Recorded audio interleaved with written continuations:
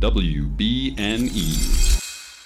Howdy, yokes. Before we get started today, we just want to let you know that this episode of Bacon and Eggs is brought to you by our patrons. We want to build this thing to be as big as it can possibly be. We want to make more podcasts for you through the WBNE network. And we want to be able to support ourselves and our families through our passion and our creation. And we can't do it alone. If you enjoyed this episode of Bacon and Eggs and you want more, head over to our Patreon page at patreon.com/bacon and eggs. Check out our new $10 tier, which gets you access to our bonus show, The Hash Browns, but it also gets you unedited episodes of Bacon and Eggs. You can hear all the behind the scenes moments that go into making an episode. Also, just so you're aware, we're starting a new series in the Hash Browns that I think you're going to be really, really interested in. So maybe check that out. We could really use your help to make this podcast the best it can possibly be. So thank you so much for donating, and thank you even more for listening.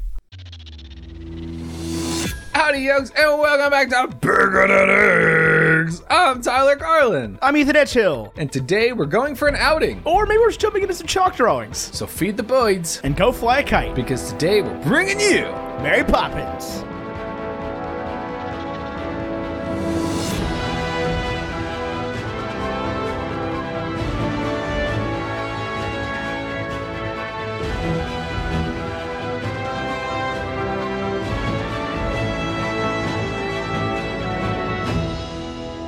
You gotta do the stats, bud. The music is playing. Okay. Fine. Mary Poppins, directed by Robert Stevenson. No. I want to do this. I want to do this. Hold on. I just want to tell you about Mary Poppins and how directed by Robert Stevenson it was. No. Mary Poppins was directed by Robert Stevenson. Hey, did you hear that Mary Poppins was directed by Robert Stevenson? I did. The son of Stephen himself. Bobby, son of Stephen. It came out August 27th, 1964, which was 20,326 days ago. It is also 3,895 days prior to the previous oldest film on Bacon and Eggs, which is over 10 years. It had a $4 million budget. It made $103 million worldwide, which is a lot in 1964. Maybe?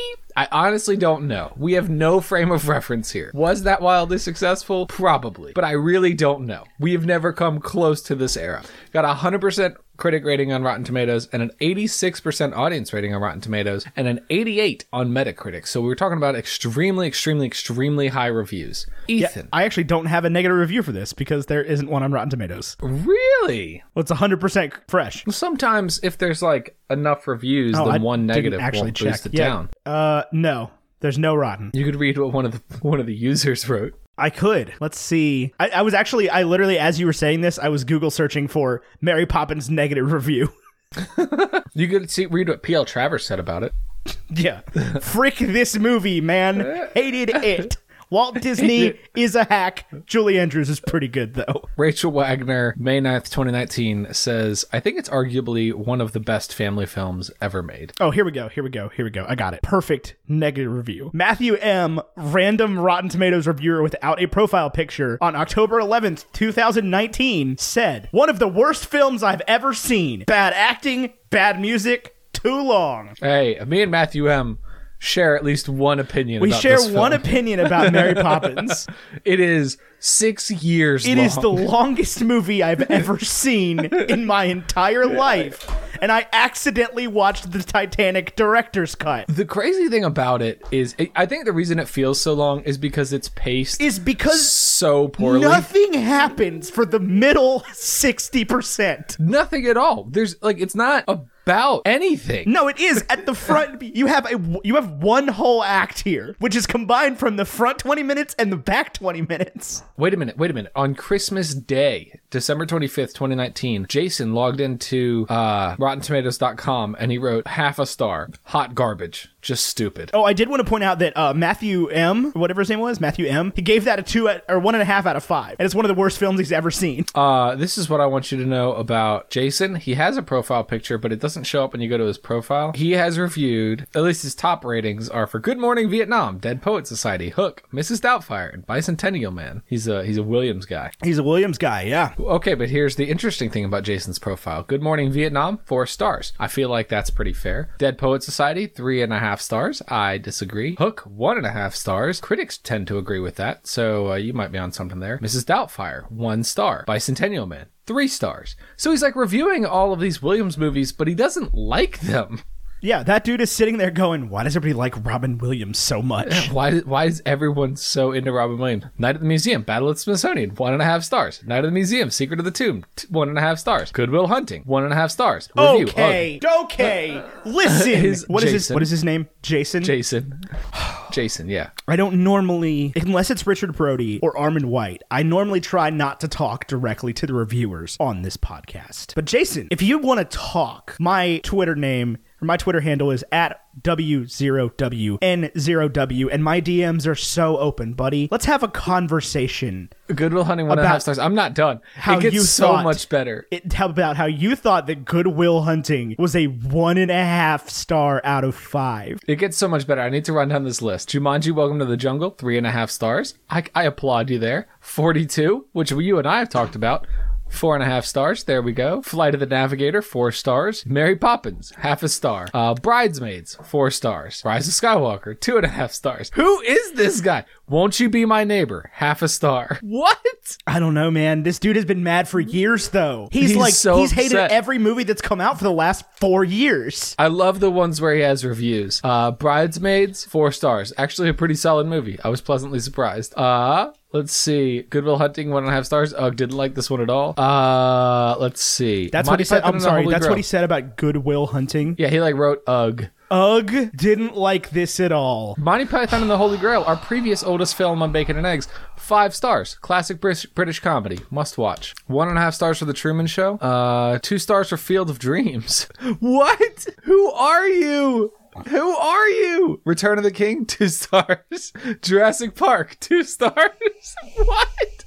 2 Towers, 1.5 stars. Ghostbusters, 2 stars. Jaws, 2.5 stars. You've really struck a nerve here. Let's see if I can find a high-rated one. Apocalypse Now, 4.5 stars. Looper, 4 stars. I cannot. Let's see. Okay, so Rambo: Last Blood, 2019, 4.5 stars. I can roleplay an actor who loves Hamilton and worships Lin-Manuel Miranda as a god. I cannot put myself in the headspace of somebody who thinks that Apocalypse Now is 4.5 stars but hates Good Will Hunting. I cannot understand that person. He really had a string here. He didn't like the Ocean's films at all. 11, 2 stars, 12, 2 stars, 13, 1 star, 8, 0.5 star. And then after he finished those, he watched Pacific Rim, didn't like that either, 0.5 star. Okay, that's fine. Give Pacific Rim 0.5 star, dude. Nobody cares. It is a, American-made kaiju movie. Hangover, 5 stars. All-time classic comedy. I'm really digging into this guy's search history. Oh, he did not like Bring It On Again, 2004, 0.5 star. Huh. I don't understand this person. I don't. A lot of times I can see where they're coming from. I understand I don't know what type of stuff this dude likes. Oh, listen to this review of Frozen. 4.5 stars. Olaf made the movie for me. 2 star without him. I think this person is just young, right? He's young and he has to watch a lot of movies with his dad. That's got to be what's going on here. Something like that. Any TV ratings? Oh yeah, he's watching TV with his dad. Star Trek Season 1, 5 stars. Star Trek Season 2, 5 stars. Star Trek Season 3, 4 stars. William Shatner Star Trek? Yeah, 1966. There's not a single episode of that show that deserves 5 stars. I have a button that says manage account, but it's forbidden. This is the worst website known to man. Let's talk about Mary Poppins. Let's talk about Mary Poppins. Other than the fact that it's the longest movie ever made by about an hour. Yeah, there's a lot of unnecessary stuff. I don't know who Bert is. Is Bert Mary Poppins' lover? Is he just like this? He's kind of a mystery. Is that Dick Van Dyke? Is that who that's supposed to be? Yes, that's Dick Van Dyke. Okay, see, I don't know. Yeah, I don't know. I know that people love this movie, and the last thing I want to do is take that away from them. I think it's solid. I think that it's happy and jolly and good, but at the same time I do not get it at all. And that might be the point, right? When I rewatch this movie, I'm like, yeah, I don't get it, but it's just a bunch of silly sequences, and that's the charm. But at the moment, after my first viewing, that's what musicals are like. Or at least that's how they were before 1986. Well, okay, but there's no the songs don't mean anything. There's no reason to sing this song about the chimney sweeps. There's no reason to sing any song in any musical. You can't dig that hole. No, there is. None of the songs advance the story in any way. That's how most musicals are. If you listen to the 99% of musicals are not sung through. Right. They're not Hamilton or Les Mis or Phantom. The songs are just there. Right. If you go watch Book of Mormon, it actually makes sense. They handle the songs stuff don't make sense. in the dialogue, yeah, and it's just like that. That's how musicals are. If you just listen to it, most of the time, if you're not watching Andrew Lloyd Webber, you're not gonna get it. Like, the songs are just songs. They're there. No, but like in Book of Mormon, Elder Price makes his confrontation to the village leader in a song. Like, there are songs that don't matter in Book of Mormon, like Turn It Off, but No, they matter. The songs matter once you see the thing. I don't agree with you that the songs don't matter here. I don't necessarily know that the plot is advanced through them, but they are important to the movie. they're long, dude. They're so long. The songs? Yeah. I love the music in this. I don't watch a lot of film from this era, and I think there's a certain kind of glasses you got to put on to watch films from this era that I don't have, and that's on me, right? That's on me as like a film person.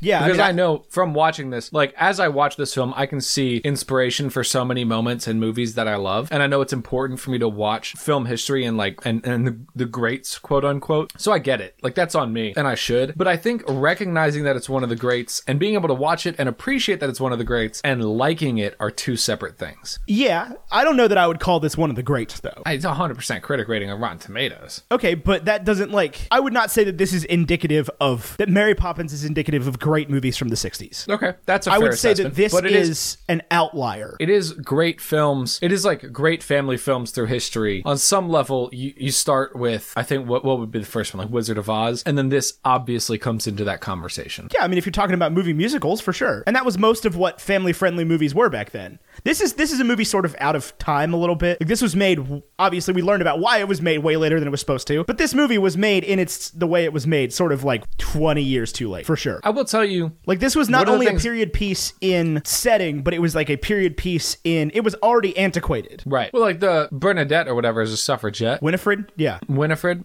Is that still relevant when this came out? Not even close. When did women the year after this came out, they like signed civil rights into act. Like, I think Dr. King was already dead or about to be dead. Okay. Like, no, women had the right to vote.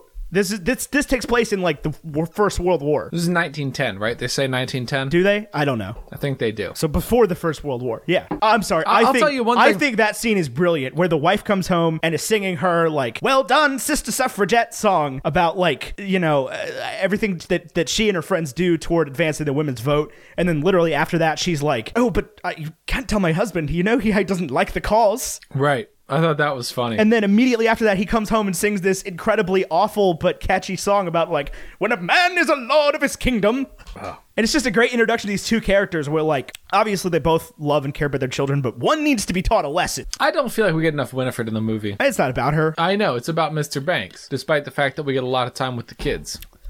Well, it's about the kids. You there? If you're talking, I can't hear you. What'd you say? I think we broke up there for a second. Yeah, no, it's about the kids. It's about the kids having to teach George Banks a lesson. Yes, it's about the two kids teaching George Banks a lesson. Is that what you just said? It is what I just said. We got to figure out what's going on with this. Yeah, I don't know. No idea. I can just call you. I mean, yeah, that's not ideal, though. No, I know. I got to figure out if there's something wrong with my computer or your computer or my internet or your internet or I don't know. But anyway, yeah, George Banks needs to be taught a lesson, as does everybody he works for. Yes, and I kept thinking that the people he worked for were going to, like, get it, and I guess they do at the end. They do get it. Yeah, but I really thought that... Literally, the guy that runs the bank... The guy that runs the bank laughs for the first time of his life and dies. This movie really hinges on you knowing what a tuppence is. Yes, it's two pence. Who'd have thought? Who'd have thought? You would think that they would have either A, just like changed that word, or like B, not written songs around it. Right. You would avoid that word. But here we are. Tuppence. Here we are, yes. Tuppence. Yeah. That being said, Richard and Robert Sherman thought it was necessary to write "Feed the birds, tuppence a bag." Yeah, but that makes it sound like you're feeding the birds an item called tuppence, and I don't know what that item is. I disagree. It's how much the bag costs, the bag of feed. That did not derail me at a young age. I didn't watch this at a young age. Okay, well, it didn't derail me at an older age either. I told people on Twitter that I hadn't watched this, and they were like, how dare you? I gotta stop telling people on Twitter I haven't seen things. Especially Disney things. I know. You hadn't seen Ratatouille. You hadn't seen Ratatouille this. this week. That was so good. I liked Ratatouille a lot better than I liked this. Oh, I'll take this over Ratatouille any day. Ratatouille was way better. Nah. Ratatouille is way bottom tier of Pixar movies. Especially like original story Pixar movies. I really like Inside Out. Truthfully, I read a tweet this week that was about, and I responded to the tweet that was about, like, movies are about what they mean to you. So, like, I feel like Mary Poppins checks a lot of boxes, except for the box of, like, really connecting with me emotionally. That being said, like, at the scene where Bert is having the conversation with them on the stairs, I think I certainly got emotional. I thought that was a powerful scene, but it was one moment in an otherwise very long film that, because of its age, I just had a hard time, like, even following. It's like when you go to your first opera in a different language, and you're like, I think I know what's going on. Is this like the first properly old movie you've ever watched? No, I've seen Wizard of Oz. Okay. But I have the same problem with Wizard of Oz. Really? Not as much. I think Wizard of Oz is better than this. Oh, I prefer this to Wizard of Oz. I wouldn't choose to put either one on. I like the music way better. I think there's a solid chance that if we get around to doing Mary Poppins Returns, and I'm not speaking that into existence like I did this, we're not doing it next week. I know we're not. I know. I'm not putting it on the list. I know. We're doing something Netflix next week. But if we end up doing Mary Poppins Returns, I have a strong prediction that I will prefer that to this. I have a strong feeling that I will not. Well, yeah, you like everything that is old. That's not true. What the closest movie to a perfect 10 for you has got to be made in like 1975. No. Oh god. Not Jaws? No. You like Jaws more than I do, dog. You're like, dude, I love Jaws Jaws. is a you thing more than me. See, that's the thing. That's an older film that I really jive with. I love Jaws. I could probably, so I'd have to look up some like when was this movie made kind of thing, but like I could probably, given like an hour, I could probably name 25 to 40 movies made between 1961 and 1969 that I like better than this. Yeah, I don't think I could name one. And that's what I'm saying is, like, you hear about this in comics all the time, is if you pick up comic books and you're like, oh, I want to start with the originals, you know, I want to go back to that era, your brain, like, the way they were written, it just doesn't make any sense to the way that we consume media now. That, like, they're pretty easy to follow very early on, but if you pick up, like, 80s comics, yeah, it's like reading a different language. You have to, like, learn how to read it. And I think it's the same problem with me in this film, is that I don't think it is, I think it's a certain type of ageless and timeless, but I also think that there is, like, the more you know about the era and the more you've experienced the era, and this can be your introduction, the more you will appreciate this. That's all I'm trying to say. So, like, this was made, and this is what I'm trying to say, is like, this is a kind of a weird movie to, like, judge the entire 60s against. Hey, let me look something up real quick. Okay. So this was made and released 9 years before the Jesus Christ Superstar movie musical. I've seen that you and I have seen with Ted Neely and Carl Lewis. Mm-hmm. And this is made, like, when did... hang on. Okay. Wizard of Oz was 39. 60s movie I've seen from the same studio would be Jungle Book and 101 Dalmatians. I prefer this to either of those. I would prefer Jungle Book. But that's a me thing, because Jungle Book has a lot of elements of jazz that were really important to me, at least at one point in my life, that then made me fall in love with Jungle Book, that now I have, like a weird sort of nostalgia towards, but not nostalgia in the sense that, like, I watched Jungle Book when I was a kid. I didn't care for it when I was a kid. But, like, you know what I'm trying to say? Yeah. Yeah. I'm struggling to do math brain. Disney made so many freaking movies in the 60s. Hang on. So yeah, this was made 25 years after The Wizard of Oz and 9 years before Jesus Christ Superstar. But this shares so much more of a space in every direction with The Wizard of Oz than it does with Jesus Christ Superstar. I would agree with that. Yeah. And not that I think that Jesus Christ Superstar is in any way indicative of movies that were made in the 60s. It is the most 70s movie ever made in the 70s ever. Yeah. Like, it is about Jesus hating Vietnam. Like... It could not, like, they get stopped by tanks at one point in the middle of the desert. That's true. Like, that is not a 60s movie. But this is very much, you know, Walt Disney saw The Wizard of Oz and was like, all right, I gotta do that. And then chased the story for 20 years. So if it's to be believed that his daughters read the books and told him to turn it into a movie, they probably read him in, like, 1942. Yeah. And we're like, Dad, make this movie. And he was like, all right, shouldn't be a problem. I'm Walt Disney. And it was a problem. And in the 40s, Disney was just getting started in the 40s, because, you know, the first one, Snow White and the Seven Dwarfs, was 37, and then the next one was Pinocchio in 40, and then Fantasia, Dumbo, Bambi, those are the only ones that anybody would have I'm certain they were going to of. try to make this, and we know that they were going to try to make this as a fully animated movie. I don't know that was a bad idea. I can't imagine it being animated. Really? Yeah. I think Julie Andrews is great. I don't think any of the other characters need to be live action. No, but I like the I don't know, for some reason the juxtaposition they did between the animation and the real life in this movie is something that sets it aside to me. I think that is why it's become a classic. I do think it hits. It really hits, because I feel like a lot of times, even like, have you seen Snow White or the original Pinocchio? No, Yeah. Exactly. I mean, I'm familiar with them, but, like, I don't think I've ever sat down and, like, watched they're them timeless classics or whatever, and they made the special Oscar for Walt Disney that had the little 7 statues next to it, which I think is a lie, but I'm not sure. I haven't fact checked that one. I've seen pictures that may or may not be real. I don't know. But it's a timeless classic or whatever, but, like, is it? It seems that one don't seems know. like it's a classic in like name alone, whereas this is something that sets it apart from the rest of those. Well, Snow White has the same thing. And Snow White was the first fully animated film. This was not the first, not even close to the first Disney half and half. No, but do it is in the those scenes. 50s. It is those scenes that people remember from this movie. So this is interesting. Mary Poppins is the only film that Disney made in the 60s that was half. Everything else, with the exceptions of 101 Dalmatians, Sword in the Stone, and The Jungle Book, was live action entirely. Yeah, I mean, I would argue that most movies ever made are mostly one or the other. Like that are entirely one or the other. But that's not, they didn't make any in the 50s, but in the 40s, there was The Reluctant Dragon, Saludos Amigos, The Three Caballeros, Song of the South, Melody Time, and So Dear to My Heart, which were all half and half. Yeah. And none of them live action entirely. Disney's first fully live action movie was Treasure Island in 1950. Wouldn't point to Song of the South and be like, this is a great example of movie history. It's the movie you're not allowed to watch anymore. Oh, is it? Yeah, it has been like, well, it's been put in the Disney vault, but like for like under penalty of law or whatever. Huh. I've never heard of this, but it sounds very real because Song of the South sounds like a really It's racist thing. extremely racist. According to the Wikipedia page here, since its original release, Song of the South has remained a subject of controversy. Some critics have described the film's portrayal of African Americans as racist and offensive, maintaining that the black vernacular and other qualities and stereotypes, that's not a sentence. In addition, the plantation setting is sometimes criticized as idyllic and glorified. Because of this controversy, Disney has not released Song of the South on any home video format in the United States. Some of the musical and animated sequences have been released through other means, and the full film has seen home video distribution in other countries. The cartoon characters from the film have continued to appear in a variety of books, comics, and other media. The Disney theme park ride Splash Mountain is based on the film. Yeah, it's where that Zippity Doodah song came from. Really? Yeah. Who'd have thought? Me. Well, I guess you knew that, yeah, these are Ethan facts that have been locked away in my brain since I was a child. Zippity day. Because while my dad did not care about Disney movies, what he did like to watch were the Disney nature documentaries. Yeah. And in between those, they would always, not in between those, but like when you got those or whatever, when you watched them or they were on a channel, they would also play some like, coming to you live from the great world of Disney. There was like a TV show.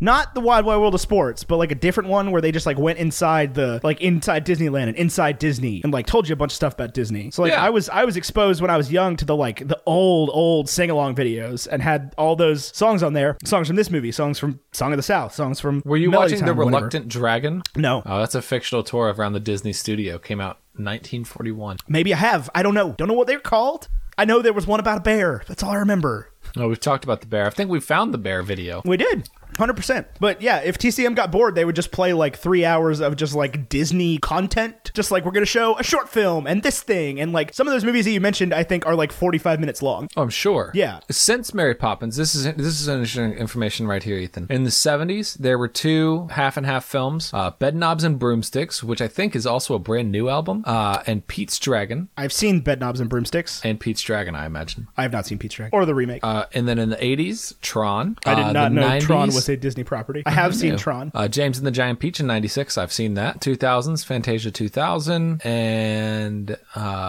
Enchanted. I've Fantasia not seen 2000. that. And G-Force. Oh, I bet there's a lot more of these G-Force is half like and- CGI. Yeah, like... Yeah, if that's what they're calling it, then yeah. Yeah, okay. I was like, G-Force is animated hamsters, like, or guinea pigs. G-Force, duh. Guinea pigs. But yeah, that's Sam not... Rockwell. I would did not well call in that... film, apparently. That is not... I would not call them... They're not, like, animated guinea pigs. Well, like, okay, but like, it's giving Pirates of the Caribbean all live action, which I think is interesting. Mary Poppins Returns, half and half, and that is the last one. That is all of them. G-Force. Maybe I'm misremembering G-Force, but I don't know.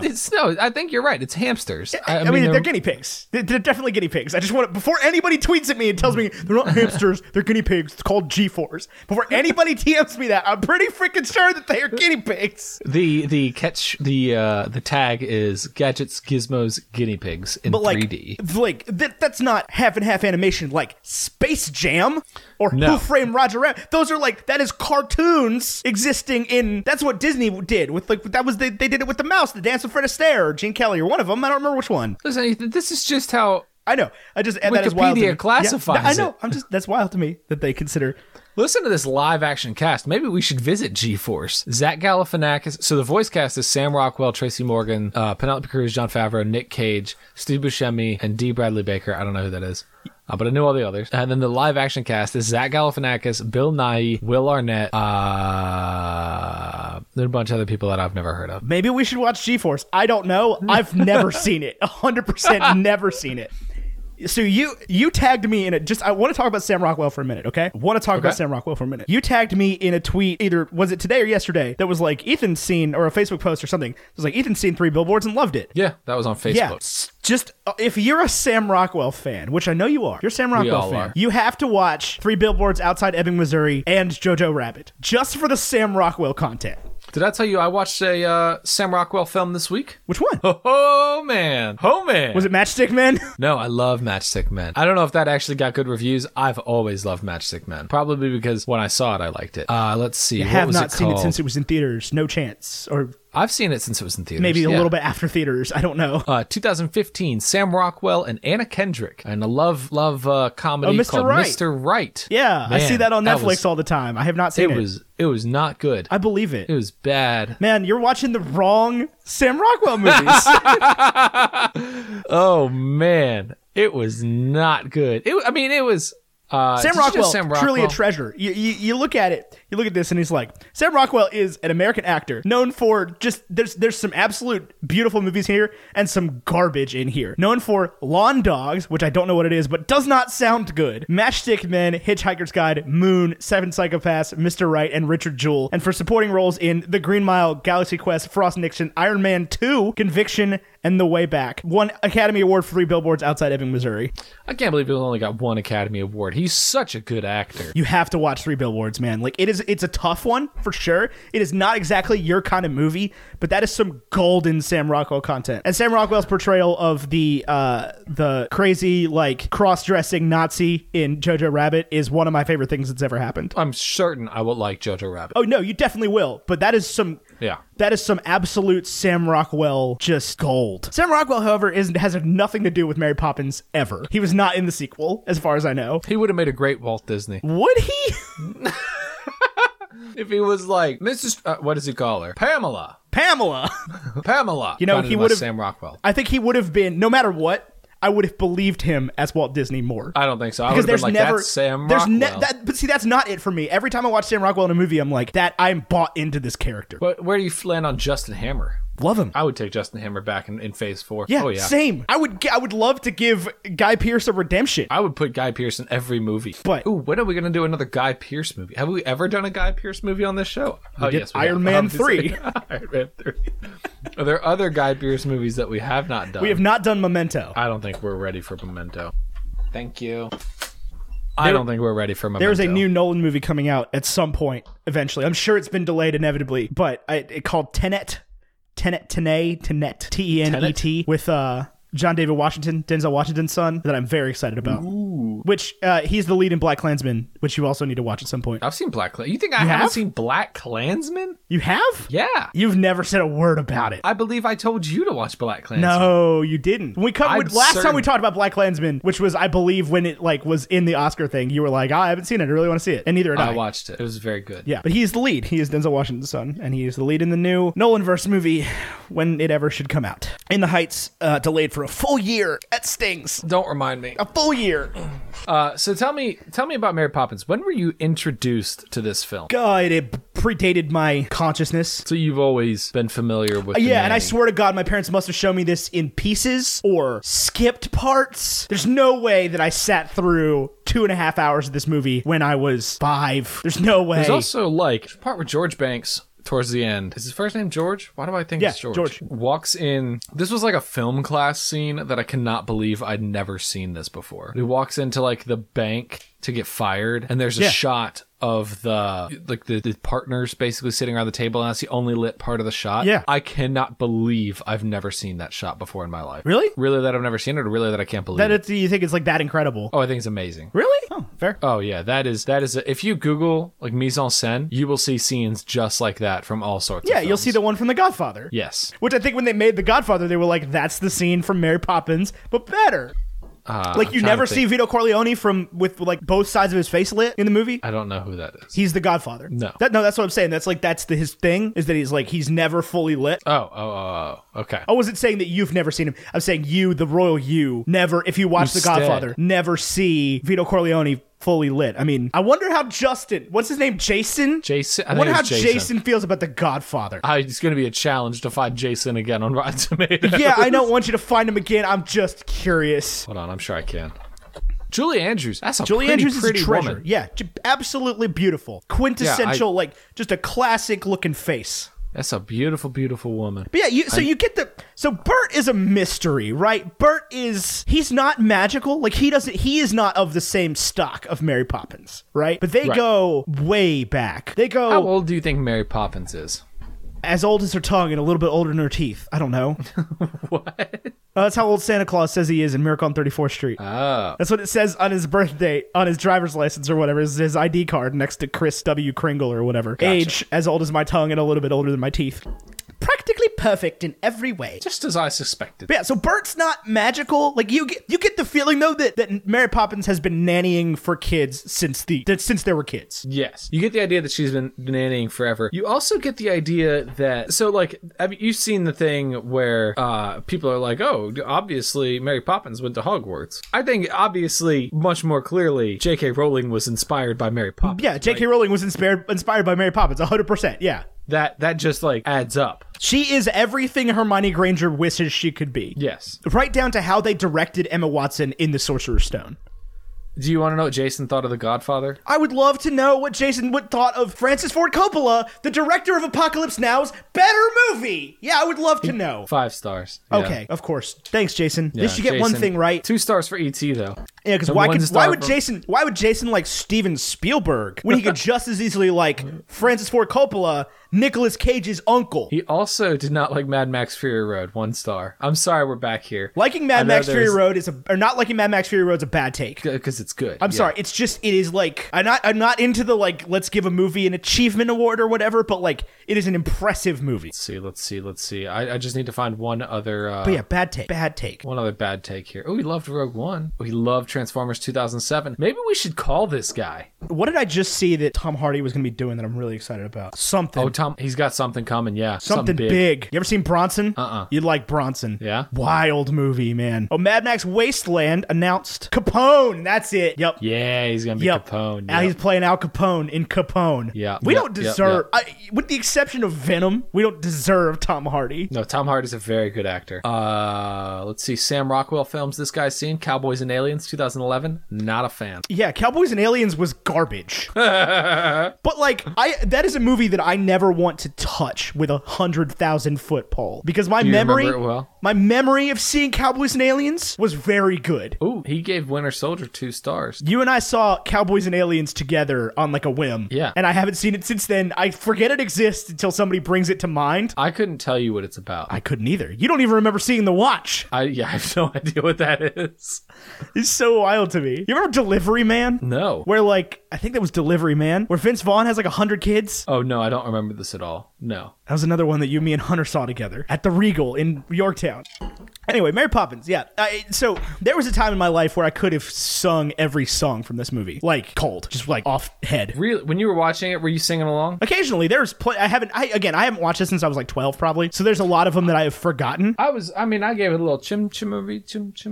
I will tell you that melodies that I forgot existed get stuck in my head from this movie all the time that like I haven't thought about. But I'll just be sitting there and singing like songs from this movie in my head, just random little melodies without words to them that are from this movie that I didn't realize were from this movie until last week and this week. Oh, right, because the other movie had all the songs in it. Yeah. And they had what's his name? Colin Farrell, the dad, saying the part that Bert says about winds in the east. I thought that part was very good. Yeah, I like Bert as the like Deadpool character. Yeah, Bert's all over the place. Did you like this better or worse than, I guess you're gonna say obviously you like this better than Saving Mr. Banks. I don't know that I did. Oh, I like this much better than Saving Mr. Banks. I think the more that I watch it through the rest of my life, the more I will enjoy it. Saving Mr. Banks or this? This. I don't think I'll ever watch Saving Mr. Banks again on purpose. I don't know, man. This is just one of those things where like I don't feel the need, and maybe it's nostalgia, maybe it's not, I don't know, where I don't feel the need to like defend why I like it, I guess. Like, I don't want to convince you. If you don't like it, I don't care, tell you the truth. But I will admit that like it doesn't hold up as well as I wanted it to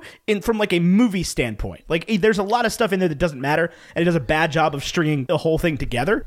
I just think it's poorly paced. I do like I want to be very clear. I like this film, and I very much respect it, and I very much respect how much people like this film.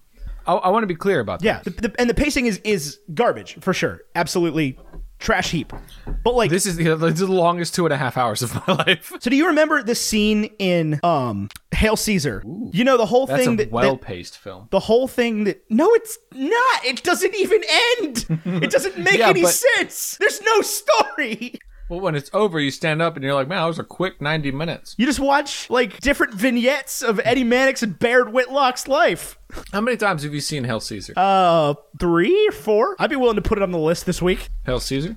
But anyway, Is it streaming anywhere? No, I mean that's going to be a movie that we have to be like, we're covering Hail Caesar. Deal with it, audience. You don't get a choice. That's never going to win a vote. This is the same thing I keep telling people about The Social Network. I'm like, I love to cover it. I love that movie. I've seen it like 12 times. It's never going to win. Well, next week it's going to be up against another Netflix film. A Netflix film that it may very well beat. I haven't decided what the other one is. Yeah. But like, so the movie that they have Scarlett Johansson making, where she wears the mermaid tail, and like it's all like water based, and just there are so many movie musicals that I've seen that are like that, just big like stage production musicals that are absolute nonsense. There's nothing that happens in them. So like, That's what this is. no, it's not though. So like for me I guess I have a metric for which to compare this to of like movie musicals that actually don't make sense. Like this doesn't have to be Hamilton, but it also isn't that. This has some story to it, right? The kids It has learn... a story. It just has a lot of garbage that doesn't matter to the story. Right, but let's break down the story, right? You've got these kids who are apparently bad kids, but it's because nobody listens to them, and they need somebody who will engage them in play that makes sense to them. Right, they act out because their mom is busy trying to garner votes for women, and their dad is busy making all the money and being a bank manager, and they're just like, we just want parents. But we learn more and more about the dad that he's not a bank manager, right? That they live this quasi-lavish life, but he's pretty low on the totem pole. So they're not. They were supposed to be. wealthy. They were supposed to be poor. Yeah. Right, they're not as wealthy as you think they are. And P.L. Travers wasn't either, right? She lived on this big house, this great estate, but she was. So in the book, poor. and I figured this. I don't know if I said this last week. In the book, like the first passage is all this like mystical, like if you want to find number 17 Cherry Tree Lane, you have to turn left at the star and until morning and all this like Peter Pan type stuff. Right. And then she talks about how you want to look for the shabbiest house on the block. Right. So like the story that they're pulling from, they're not rich, but like Right. they live in this big estate next to the most random character in the whole world, the like Mr. Boom, the Navy captain that lets off cannons from his roof. I don't like Mr. Boom in the slightest. I wanted to live in that house so badly when I was a child. I wanted to live in the house with the cannon on the roof. With the ship. With the ship, yeah. I wanted to live in the ship house. Go Bucks. Which I feel like it would have been miserable. That dude sounds like a deranged jerk. He But I shoots wanted to fireworks live- at the chimney sweeps. I wanted to live in that house so badly when I was a kid. Feign nostalgia a little bit more, Ethan. Really give it to me. I'm not feigning it. Is feign the wrong word? I want to feel the nostalgia. Feign means fake. Oh, don't fake it. Yeah, no, I wanted to live in the house Fawn. so badly when I was a kid, but that character is completely pointless. All it is a setup for a scene in which Mary Poppins puts the house back together. Yes. Just showing off her magic that she has. So again, she and Bert, I think, are like old lovers. See, I didn't want that Lost to be the to case. time, maybe not like a breakup, but just like the winds carried her somewhere else, and Bert was like, well then, west wind came in, took my woman. Mary Poppins. Mary Poppins. I think that something's happened. It's happened before. You get this great magical setup with like a lilting but jolly like minor key melody. The Chim Chimney melody is great because it's happy in a minor key. Chim chimney, chim chimney, chim chim chiree. I did like it. But like the fact that they got into the chalk drawing like 30 minutes in, I was like, this is the end of the movie. Like This is how it's it not. ends. It's not. They have to go to some random person's house and learn to make him laugh. I have to learn to make him not laugh. Yeah, not laugh. Sorry. Just like a side quest. Also, that's not some random person. That's John Vitello's dad. Yeah, facts. Yeah, that's all that is. Yeah, there's that. There's Anyway, so we were going over the story, the actual story, which is that you have these two bad kids, and they wish for a magical nanny. Like they don't wish for a magical nanny. They write a job posting, and the dad is like, "Well, this isn't what I want for a nanny." Tears it up. These insolent children. But through magic, the gold goes to us. to go. This shares a lot of space with Pirates of the Caribbean in ways that I didn't think it did until I was watching it today. And I was I like, didn't there's have many that. beats that remind me of Pirates. To go. Just sort of like the whole mysticism around Pirates feels similar. Like it has a similar mouthfeel to the mysticism in this movie, where it's all about There's like, there's more overt magic here. Like, I know the pirates turn into skeletons, so that's just pretty overt. But, like, she can, like, cast spells. Yeah. You can't do that in Pirates. No, but who knows? Maybe they can. I mean, I guess they can later on, right? They summon Calypso. Yeah, and That's she kinda turns into, casting like, a spell. giant crab monster. Yeah. We should do the rest of the Pirates movies. It's I just don't know like- if you thought about that. It's a That different... sounds great. It's a different mythos, but it has, like, I don't know, similar vibe. And, like, the way they use... Obviously, Pirates isn't a musical, but the way they use, like, the incidental music in this movie reminds me of Pirates. Like, the first one. I love that movie. I do, too. You know, this But yeah, reminded so me of we have kids, was and Harry they wish Potter. for a magical nanny, and she comes to them because she's needed, and it's where the wind blows her. And then she takes Yes. them to meet her old boyfriend, and I don't think that there's a romantic relationship between the absolutely two. I think is. that I got the vibe that there was this like great 60s era forward thinking platonic relationship between a man and a woman. there was no forward thinking from Disney in the 60s.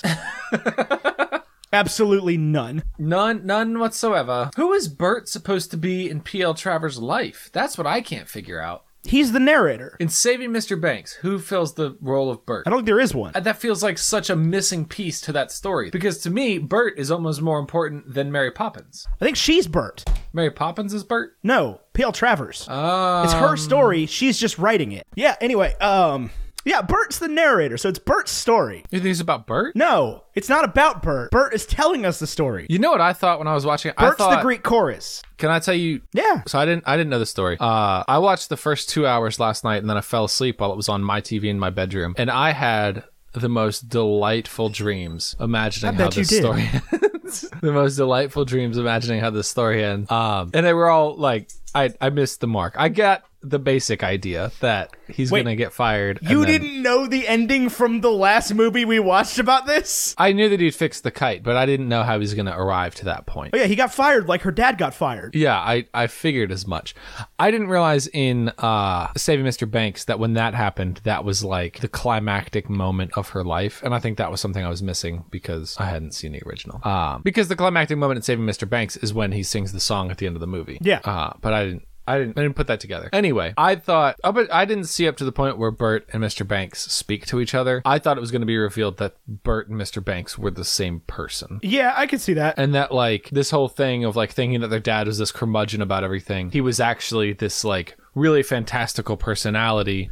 And he is, though. Is the thing, is he is. That is the thing. And maybe that is maybe that's like what I'm missing is that like Bert is every bit of Mr. Banks' personality that he doesn't get to show or that he doesn't feel like he Maybe can that's show. true. I've never thought about it like that. That could very well be a thing. I mean, And that's I why think Bert disappears. It is what you make it. Yeah. Yeah. I do like the sort of tragic ending for Mary Poppins where she leaves without a goodbye. Yeah. I thought that was a really interesting touch here. Well, Yeah. That's when you start to beg the question of was she ever there? I think she was there. Right, but like, was she? Because the kids, I guess up until the sequel, the kids, you get the feeling they don't notice her being gone. Well, the sequel is not the same children. It's like the grandchildren. No, it is the same children. Really? They are the adults now. Yeah. So they don't need Mary Poppins. Right. Is Bert real? Bert being fake or not real? Bert is not in the sequel, as far as I know. Is that not who? Lynn plays Lin-Manuel Jack, plays? Ooh. who I believe is the Bert character. This is what I'm saying, is Bert is... Yeah, no, I think Bert would have been either deceased or moved on at this point. Yeah, I guess But so. the kids don't need Mary Poppins. London doesn't need Bert. I always forget that it's in London. As I'm watching the film, even though they have all these like painted images of London, I keep thinking it's the States. But then they have moments where it's like, what happened in 1773?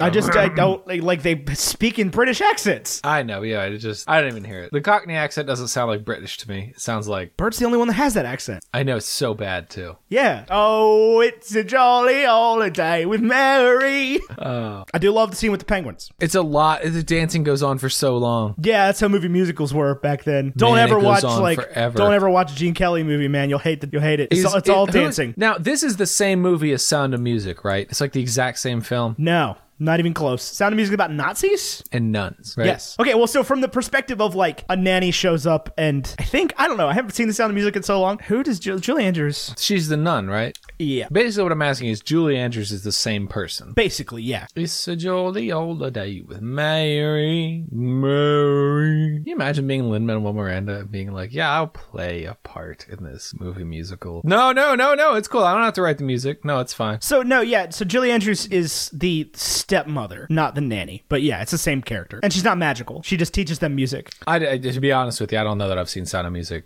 cover to cover. I mean, I wouldn't be surprised if you had. I've seen parts of it. We've turned it on here before. Because right when Disney Plus came out, everybody was like, oh my God, we can watch Sound of Music. And so I was like, oh, I wonder what that's about. And we started it. I think it's just slow to get going. And it didn't hook me. Yeah, it came out the next year, which is wild because Julie Andrews looks like she's aged about 15 years between Mary Poppins and The Sound of Music. Julie Andrews still looks like she's 20. That's not true.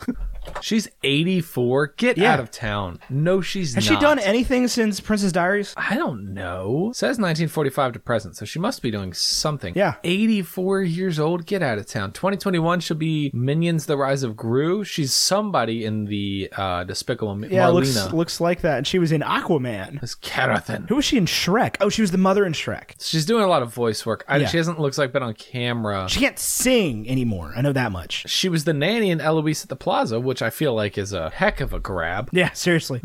My mom loves those movies. Really? Yeah, they're not bad, actually. They're charming. They're endearing. Yeah, no, so she was in this in 1964 for Disney, and in 1965, she was in The Sound of Music for Fox, which is now Disney. There we go. And in 1966, she was in Hawaii. But yeah, no, so The Sound of Music, yeah, Maria von Trapp is the same character. She's the new presence in the life that teaches the kids to love and to be good kids. So there's something I really like about Mary Poppins that I feel like, what is every episode of The Fairly Odd Parents about? Timmy learning a lesson about why he can't do something. But what's the cliche? What are you looking for here? What is every movie about a genie about? Or every movie about a monkey palm about? Be careful what you wish for. Yeah, be careful what you wish for, yeah. But in this case, what they wished for was exactly what they needed, and it was a good wish. Right, because the thing about this movie is listen to the kids. Right, the kid, yeah. This isn't a precautionary tale of wishing for stuff. This is a precautionary tale of not paying attention to your children and the things they say. Correct. And he ends up partner. And that, like, more often than not... And embrace your inner child is an important part of this. For sure. And sometimes you'll make Dick Van Dyke die. I have to tell you this right now. Yeah. The 1966 movie Hawaii, starring Julie Andrews and Max von Sydow and Richard Harris, Gene Hackman. Max von Sydow just died. Oh, that's He's the old guy from the beginning of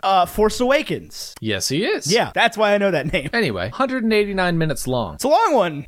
Wonder if it's any good. It's 3 hours and 9 minutes, right? 3 hours and 9 minutes? That's 3 hours and 9 minutes. 3 hours and 9 minutes. Not as long as Gone with the Wind. Yeah, you can't even ask me to watch Gone with the Wind. I think that was 200 something, if I remember correctly. I got a 67% on Rotten Tomatoes. What, Hawaii? Hawaii. Is it also a movie musical? I don't know. Did you notice that the bank manager was also Dick Van Dyke? No, I did not. Oh, that's an interesting point. Yeah. Oh, he's the one that can't stand? Yeah. Okay, so maybe... You know, one thing really captured me and really did a good job in this film that, like, I liked was that this film came out in 1965, 1964, whatever it was. Yeah, 64. I know that they were on, like, cables to make them fly, but it was so convincing. It really got me. Yeah, it was about the only thing that was convincing in this movie. Yeah, every set was very clearly a set, but that was fine. Like, that didn't bother me so much. Yeah, I think that a complete soundstage like movie. Yeah, that's just like a product of the times thing. Like, whatever.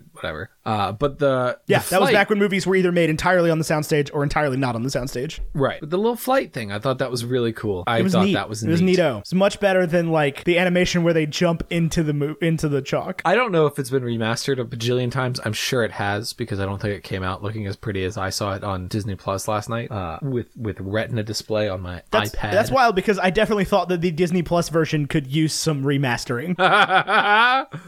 No, I thought it came out quite nice. Quite pretty. I don't know, man. Like, they had some pretty nice stuff in the 60s. They were pretty close to Star Wars. No, they weren't. They were 13 years away. I don't know that Star Wars looks any better than this.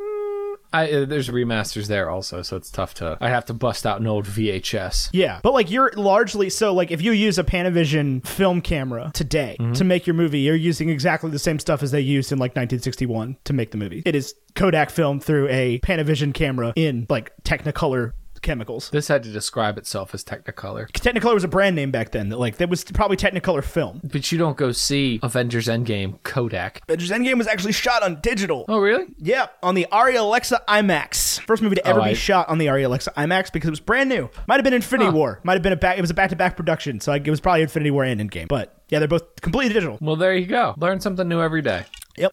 It is two Arri Alexa 65 sensors put together to make the IMAX sensor. I don't know anything that you just said means, just so you know. That's all a different language to me. So the current largest movie film you have is 65 millimeter, or I guess 70 millimeter movie film. And basically... Why do you guess? Wait a minute. Is it 65 or is it 70? It depends on how the camera works. It's 70 millimeter film. I think you're using the Super 65 uses 65 millimeters of the available space. Okay. Just kind of how the cameras work, like gating and matting and stuff. Okay. And so the Arri Alexa 65 is a digital camera with a 65 millimeter sensor instead of 65 millimeter film. And so that from that we get Avengers Endgame. No, from two of those back to back being shot at the same time to shoot half the frame each on each sensor, you get Avengers Endgame. You get IMAX. I'm not gonna lie to you, that Avengers Endgame movie is pretty sweet. It's not that pretty, actually. I maintain this. Go watch it again. All right, maybe I will. It has aged already. I'm certain when my child watched. I remember seeing it in theaters and thinking Thanos didn't look as good as he could. It will suffer from the lack of in time. Eventually, pretty shortly, I imagine it will start to suffer from the lack of actual scenery. In the like, this is 100% green screen rendered thing. Because like, look at Attack of the Clones. Yeah. And you see the scene where the clones are all marching onto the ship, and it's the worst thing it's ever bad. made. It's bad. But like Yep. Jurassic Park, still terrifying. Here's the thing: a lot of people don't realize about Endgame is when my kids watch Endgame and Cap catches Mjolnir, I'm still gonna cry and I'm still sure. gonna cheer For sure. and I'm still gonna howl. Just that whole last hour, I think, is just kind of weirdly done for me. From just like filmmaking perspective, not like a story perspective or an action perspective. I'm getting emotional just thinking about the moment where Cap catches it and it cuts to Thor and Thor's like, yes! Oh man, what a good moment. Oh man. I like Avengers Endgame better than I like Mary Poppins. Okay, that's fine. You can do that. I probably do as well. That's a weird thing to put on a scale together. Right? Mary Poppins has no, but that's the thing is like, I can just put on Mary Poppins. I could show it to anybody. I can't take a random person and be like, this is Avengers Endgame. I'm like, you at least have to watch another 2.5 hour long movie to even begin to get what is happening. That's true. The barrier of entry of Avengers Endgame is so high. It's as high. It's the highest it's ever been for any movie ever. And that there are 21 films prior Right. to it. And even You're if not you, wrong like about I said, that. we talked about this a couple weeks ago during Mandalorian about like what is the minimum, like the least common denominator, the minimum distance you need to walk, like how many parsecs can you complete the Kessel Run in to get to Avengers Endgame, and it's still enormous. Yeah. Because you still need, honestly, to get the full... You need almost all of them. To get the full oomph of that moment of Cap catching Mjolnir. And the moment where everybody walks out of the portals and everything. But like that moment, Yeah. the portals, you need Winter Soldier. That moment, you need Ultron and Thor 1. Because Ultron has that scene, right? Yeah. Where Cap moves it. Yep. And you need Thor 1 to get the whomsoever wields the whomsoever is worthy wields the power of Thor. Yeah. You need Doctor It's Strange, huge. of course. It's so much bigger than like Return of the King. I'm really excited. I want to tell you this. I'm really excited for when Mary Clay gets to the films because I have a very strong feeling that when we finish those films, that will be my favorite series of movies. Because I haven't watched all three of those. Oh, they're absolutely fantastic. Yeah, I haven't watched all three of those in over 10 years. They are phenomenal. I watched them a couple years ago. And I have a very strong feeling that like when we finish it, it'll be one of those things where for 10 years, when somebody's like, oh, what's your favorite movie? I'm going to look them dead in the eye and say Return of the King. Literally the only complaints I have about them are Peter Jackson using cinematographic techniques that will make them not timeless. I still think that they like there's the same problem with Mary but like Poppins. you could have done this. Like there was no reason for Peter Jackson to try to be edgy. Right, you could have played it a little closer to the chest. Not even that. It's just like you're using the established formulas for 90% of this movie. Stop cropping off 80% of people's heads when they talk. In widescreen, in beautiful letterbox, huge cinemascope. You get this much of Gandalf's face. You get the upper cheeks to the eyebrows. Yeah. It's just weird. And it'll go straight from like sweeping landscape to like boom, zoom shot. You know what? And it's just, it's not bad. It looks like 2001. I watched Fellowship up to the Council of Elrond. I think I told you this the other week. Just to acclimate myself with the series and so that I could skip Tom Bombadil in the books. Yep. Which I think is totally fine. I think that's a totally appropriate way to read. Oh, I can't wait for Mary Clay to finish the movies, and I can talk about why I like the movies so much better. The casting is so good, and the one thing that I love is I don't know that I would call it consistent, but just that the hobbits are so much shorter. Yeah. It's so good. They had to do a lot of wonky things too, because John Rhys Davies, who plays Gimli, is huge. Is he really? An absolute unit of a man. Look up like the cast photos. He's huge. Oh, he's a big guy. He's an absolute 6'1". unit of a man. And he's just like a bear-sized dude. Like John Rhys Davies and Orlando. He's the dude in the first Indiana Jones movie that claps Harrison Ford on the back so hard that he almost passes out. But yeah, if you look at this cast photo, John Rhys Davies is much, much bigger than Orlando Bloom. yeah. And like Ian McKellen's not as tall as you think he'd be because Gandalf's huge. Yeah, Gandalf is very big. But like, so this is my thing. It's like you take Jurassic Park came out in what, 93? Yeah, duh. 3 months after I was born. 93. Yeah. And you look at the scene where Alan Grant takes off his sunglasses when he first sees the dinosaur. Yeah. And that is like a quintessential shot. And you look at any shot of Gandalf talking from the Lord of the Rings movies, and that is not a quintessential shot. I'm excited to revisit Lord of the Rings. Oh, for sure. Or not revisit, I guess first visit.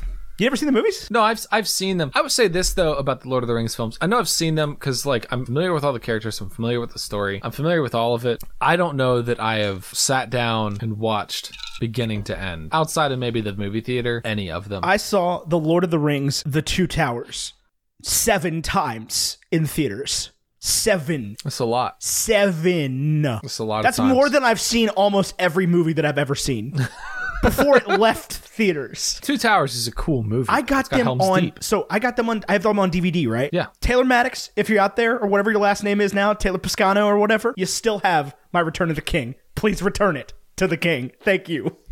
Do I get an inkling that she was a big Lord of the Rings fan? Yeah, I believe so. I don't remember. I lent her that DVD in 2011. It's been 10 years. That was one of the. So the first one, Return of the King was the first one that came with a widescreen disc and a not widescreen disc. The other ones I had just in not widescreen. Oh, that's terrible. They had like 4:3 square TV ratio. That's how old those movies are. Oh, yeah, it's mind blowing. Where they were like, we're not going to widescreen this. Who wants to see black bars? Yeah.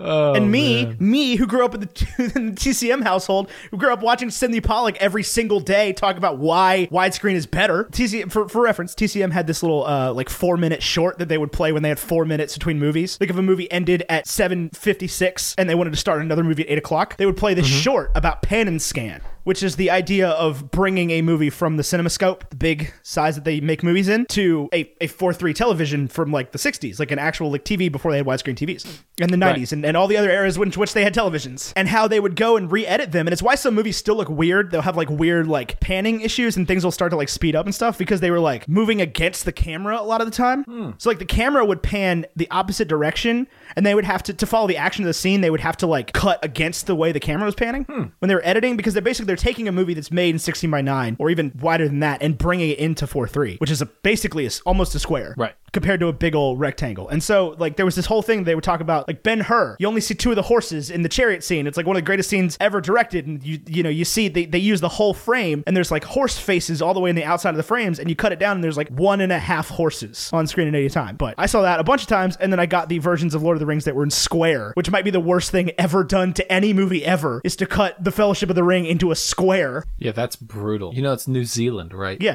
The most incredible landscape shots ever made outside of documentary. You ever seen those Planet Earth documentaries, man? Those are special. Incredible, yeah. Those are some good stuff. Incredible. I have seen the Planet Earth ones. David Attenborough. Just fascinating. It's a wild planet we have ourselves. Wild Planet is a different thing. Is it? Wild Planet, I think, was a like Animal Planet show. I think you're right. I used to. It's Jeff Corwin, right? Hang on. I don't know. When I was 8 years old and I had my appendectomy and my kidney stones in 2 weeks, the same 2 weeks, we watched Wild Animal Planet is not a all TV day, show. every Wild day. Planet makes tuna fish. Wild Planet makes tuna fish. There we go. What did Jeff Corwin? Going Wild with Jeff Corwin. That was it. Jeff Corwin was like Disney Channel's Steve Irwin, but he was bad. Bad person or like? No, he just wasn't Steve Irwin. Well, nobody. That's a pretty high bar to set for people. We need you to be the most charismatic, knowledgeable animal person. And you need an accent. And like just everything needs to be right about you. Can you do that? Crikey! You see, I'm not even Steve Irwin. And I don't know anything about animals. Yeah, that's true. I know some things. If I'm going to call anybody in your family to look after an exotic animal, it is not going to be you. Oh, definitely don't call me to look after it. No. I will tell you, oh, yeah, you're going to want to return that. Yeah. Oh, you have a lizard there. Did you know lizards are evil? Yeah, let me tell you what you don't want is that lizard. So you know how vegans don't eat anything with a face? Is that it? I don't think that's the definition of veganism. That's what, oh my Isn't God, that a Brandon Scott Ruth. Pilgrim quote? Yeah. Would the character from Scott Pilgrim eat oysters? No. They don't have a face. Yeah, but no. I mean, the character from Scott Pilgrim would eat whatever he wants, clearly. Chicken parm's not vegan. You knowingly ingested a plate of chicken parm. Gelato's not vegan. It's milk and eggs, bitch. That dude, okay, so the Not Rob Schneider. yeah, the other guy He's like a huge role in Westworld. Really? Yeah, and like all I could think of is I'm looking at him and I'm like, you're supposed to be this like badass like Mexican gangster type guy, and all I can think of is you're the vegan police. The whole time I'm sitting there like, you are the vegan police. What was that Rob Schneider movie with the prison yard? With the prison yard? I have no idea. Yeah. Oh, it always shows up on Facebook as like, look at this insane scene where Rob Schneider like picks the biggest, baddest dude in the prison yard. That's also and, like, not Rob Schneider in Scott Pilgrim. I know it's not. I said not Rob Schneider. It's called Big Stan. Never heard of it. Got an 11% on Rotten Tomatoes. Budget $6 million, box office $8.7 million. But basically, there's a scene in Big Stan where Rob Schneider beats the crap out of like every dude in the prison yard, and it shows up every so often on Facebook as like, this is an unbelievable scene. They just don't make movies like this anymore. And it's not unbelievable. It's just funny. I don't know anything about that movie. Anyway, I tried to watch saw as it the other few day. Rob Schneider movies as possible. Yeah? Not my favorite guy in the world. I don't dislike Rob Schneider. I mean, I don't spend much time thinking about Rob Schneider, to be honest with you. He's been in a lot of bad movies. I think that's like his shtick, though, right? That he like, oh, you need an actor for a bad movie? Yeah, but Call why Rob Schneider. why should we reward this dude with more bad movies? I don't know. I mean, I just feel like that's his thing. At least His Adam highest- Sandler occasionally makes like Rob Schneider's remunerations. highest rated film is Muppets from Space, 63%. Rob Schneider is literally Adam Sandler for people who think Adam Sandler movies are a little bit too highbrow for them. That's his only fresh film. Also, I did look it up, and no, Uncut Gems is not like a white power movie. No? Okay. Sorry. I must have I don't know missed what that else somewhere. what you were thinking of, but I don't know. I don't know. literally I Google searched Uncut Gems problematic, and nothing came up. Oh, well, what do you know? I know nothing. I just wanted to clarify that because I did end up leaving that in there without any, like, I didn't go back in to like with like future Ethan voice to be like, actually, it was a great movie that everybody loved. Everybody loved it. Universal acclaim. Just looking at Rob Schneider's list here, he might take the cake as far as I'm concerned. I've got 3 back-to-back zeros. Might take the cake of worst actor ever. Maybe not worst actor ever, but like least consistent. Rob Schneider is sorry. Rob Schneider is not Adam Sandler for people who think that Adam Sandler movies are too highbrow. Rob Schneider is Billy Crystal for people who don't quite get Billy Crystal's level of humor. Let's see. My brain is having a hard time placing Billy Crystal. Billy Crystal's Mike Wazowski. Oh, yeah. Yes, he is. You know, Miracle Max from The Princess Bride. Yes, Spinal Tap. You've never seen Spinal Tap? No, I haven't. No. Yeah, I made that up. He's Morty the Mime in Spinal Tap, in case you're curious. It's been Spinal Tap, is that the one? Is that the Crank It Up to 11 Yeah, one? but ours go Okay. to 11. But why not just make it go to 10, make 10 louder? Because it's one number higher. Yeah, I think despite never seeing the film, that was like in my AOL Instant Messenger bio for a period of time. Oh, I'm sure, yeah. Everybody who's That's ever what played edgy- guitar has worshipped that line. Yeah, where are we at in recording? Oh my god, it's Yeah, it's rap rap time. Who knew? I honestly had no idea. I'd just been chatting. This week's episode was a little bit of deep dive into the history of people's careers. More interested in Jason, the amateur writer. I don't know, we talked a lot about Mary Poppins in this movie. We did, yeah. I felt like there's some good Mary Poppins content here. What is this show? Okay, so before we get into super shoutouts, and our super shoutout this week is I have one prepared. I don't have it prepared, but I can prepare. But before we get to super shoutouts, I want to go to regular shoutouts, which I think is going to be a nice new segment I'm adding to the show. I'm telling you about this now, Ethan. I hope that's cool. Regular shoutouts Regular shoutouts. is a segment we're adding. It's a segment we're adding, just a regular size shout out. So this week on the Bacon and Eggs fans Facebook page, I asked what is the newest movie to make it into your top movies list. And I want to read some of the answers and shout out the people who said them. So basically the question, Ethan, and I'm curious if your answer, newest movie to make it into your top movies list. I don't want to put in like a 10 or anything because that's like, that seems too tight. Feels like you have to cut something out or you're reaching to fit 10 in. So just, you would call one of your greats, one of your essentials to know, Ethan. Okay. I want to know you. Or do you want me to No, shout yeah, people out I got to first? think about it for a second. Okay, so Trevor Repetto, he said Onward. Katie Farnung said Birds of Prey. Frank Botello said Never, Rarely, Sometimes, Always. I've seen promos for this, I think, and I've seen around film Twitter. It's supposed to be a really good one. Sarah said Lady Bird, which is from my understanding, extremely good, although I haven't seen. Abby Cross said Kimi no Wawa, which is Japanese for your name. Apparently absolutely incredible. Zara Caldwell and a few. Allie Heron and Andrew Scott Bell all said Knives Out. A couple people said Onward. Logan Smith, Joe Higgins both loved Onward. Sabrina Earls. A couple people said Jojo Rabbit. Carter Dvorak, as well as Allie Heron. And Sarah Smith said Booksmart. Jaden Easton said Parasite. Ruth McIntosh loved Rise of Skywalker. James Swindell loved 1917. Cathar Spencer said they loved Starstruck from Disney. I've never heard of this, but it sounds like a TV film, maybe? I don't know. And Sleeping with Other People with Jason Sudeikis. Yes, Starstruck is a Disney Channel original movie. Becca Edos confirmed. Thank you, Becca. Kendall Mills said the most recent movie to make it into their top favorites was a 1990 film called Pump Up the Volume with Christian Slater. So I'm not sure the rest of their list, if nothing good has come out in 30 years. But yeah, that is all the answers that I've got. I think you could read. I think you could read that question two ways. No,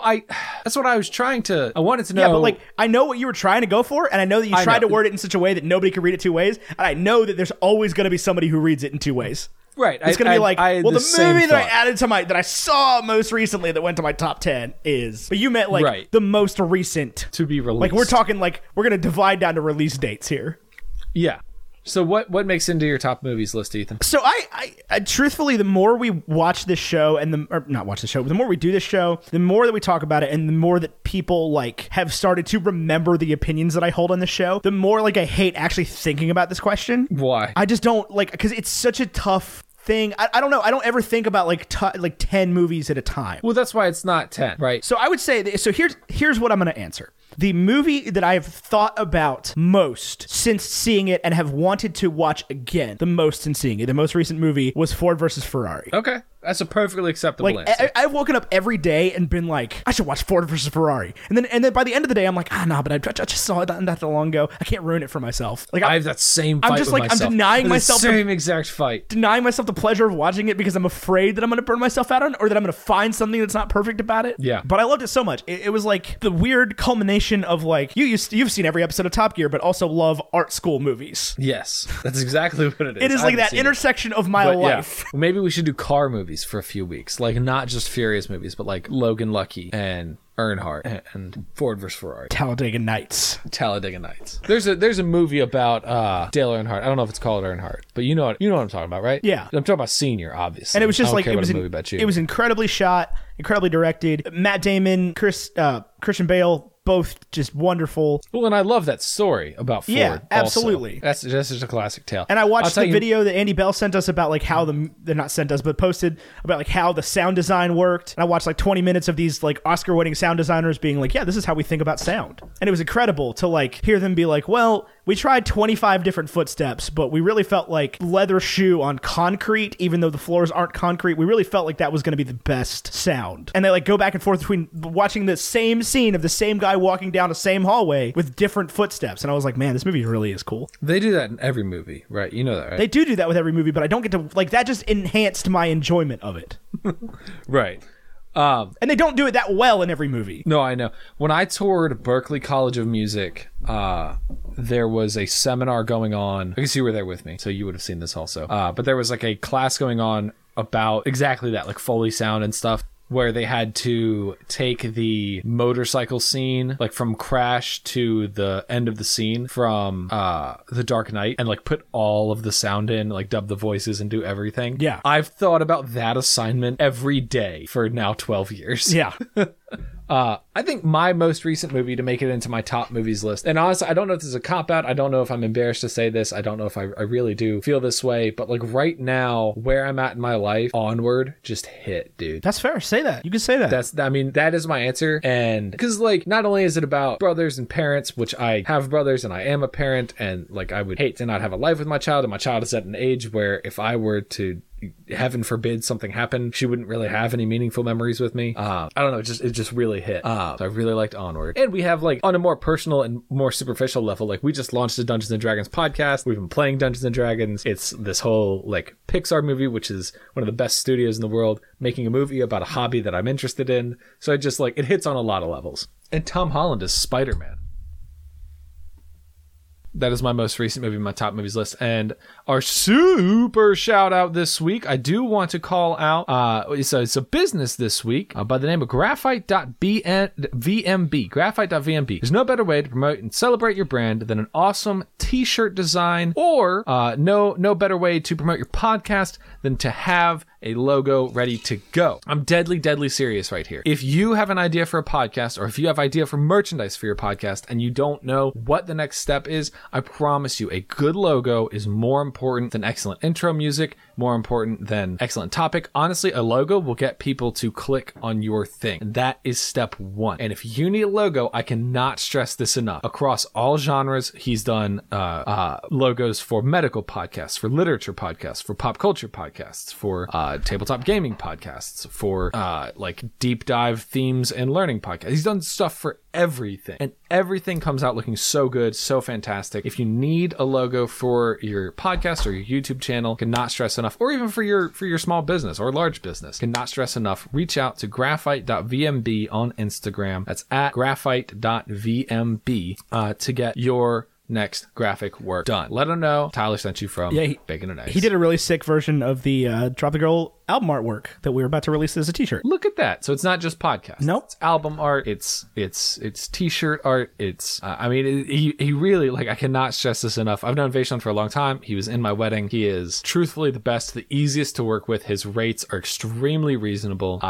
Shoot him a DM, let him know Tyler sent you, and get him to work. He's also very, very quick. Factual information. Yep. Perfect. So everything about Vaishon's going to be in the description, as always. We got to put this on the big board, dog. What did you just say? I said we got to put this on the big board. Oh, the big board. Yeah. So you like that? We're doing the super shout out before the closing stuff. Yes. And we're doing the little shout out so that I can push. Also, the Bacon and Eggs fans Facebook group is completely free. It is now. It always will be. There's over 350 members in there. They're all extremely nice. We've never had to delete anything because it was inappropriate. Please don't push our buttons now. I was going to say, don't speak that into existence, please. We have great moderators who have never had to do anything. I cannot pull up the movie rankings for whatever reason. Okay. Let me check. Oh, no, here we go. I got it. Oh, well, it moved on me. I'm going to open it. So...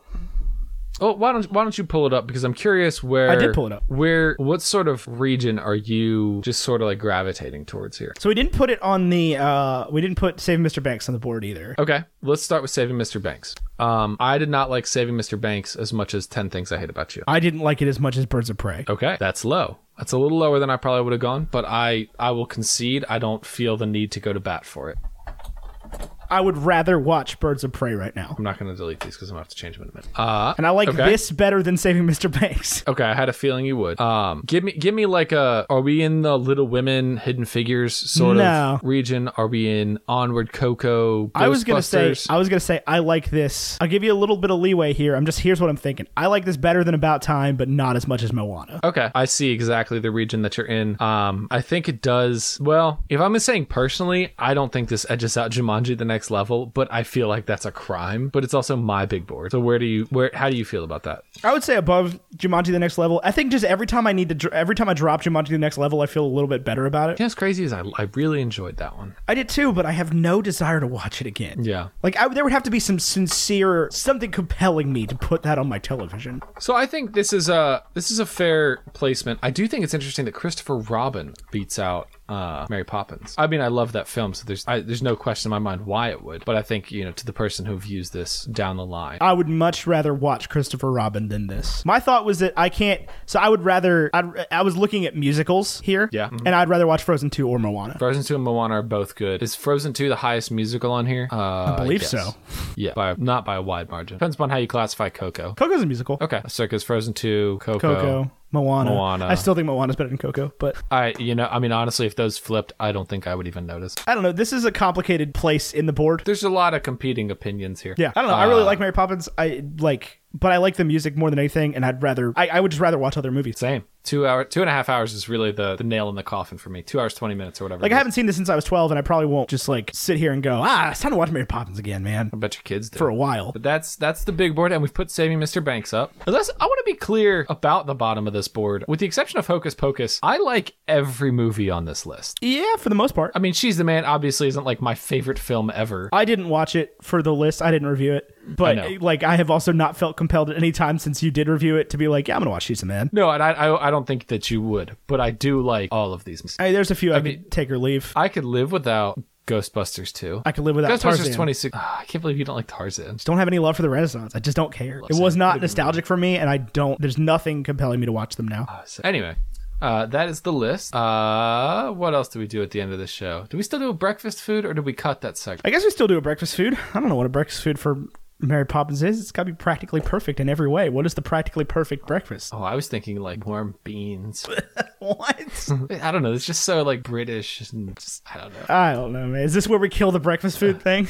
We might. The only thing that ties us to the name? I tell you what if we did this? I'll post in the Facebook group on Thursday, if Mary Poppins was a breakfast food, what food would it be? Boom. And then we review the answer next week. Right, and then it's a community-driven activity. I'm game. Yeah. Cool. All right. Well, our music is by Andy Scott Bell, and you can hear it at the beginning of the podcast, and it's wonderful, and it continues to be wonderful, and I love it so much every time I get to hear it, which is every single week. It is. The next time you will hear from us will be the Monday-lorian, which will be this Monday. We're covering episode 4. Back to just Ethan and I until the finale, when Casey will be joining us again.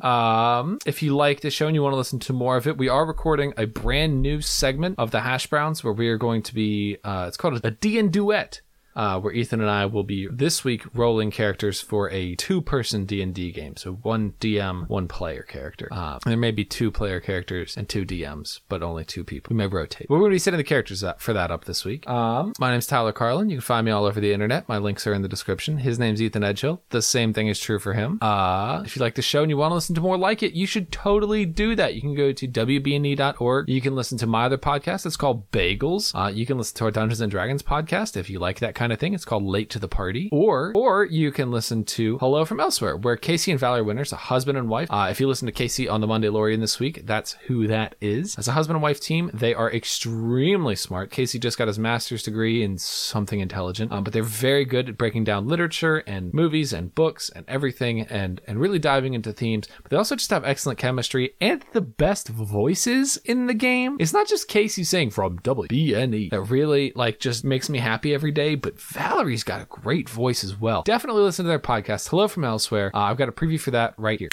Hi, I'm Valerie. And I'm Casey. And we're a married couple who loves to travel through fictional worlds. On our podcast, Hello from Elsewhere, we dive deep into the themes and characters of movies and books, all through a positive lens. We explore all your biggest questions, like what is Steven Spielberg's obsession with father figures? What is the history of fictional maps? And why are animated foxes so attractive? Oh, Robin Hood. From Harry Potter, Lord of the Rings, and Jane Austen, to Star Wars, Marvel, and classic Hollywood. If it's pop culture, we're interested in exploring the meaning behind it. With new episodes every other Friday, come visit us in Elsewhere.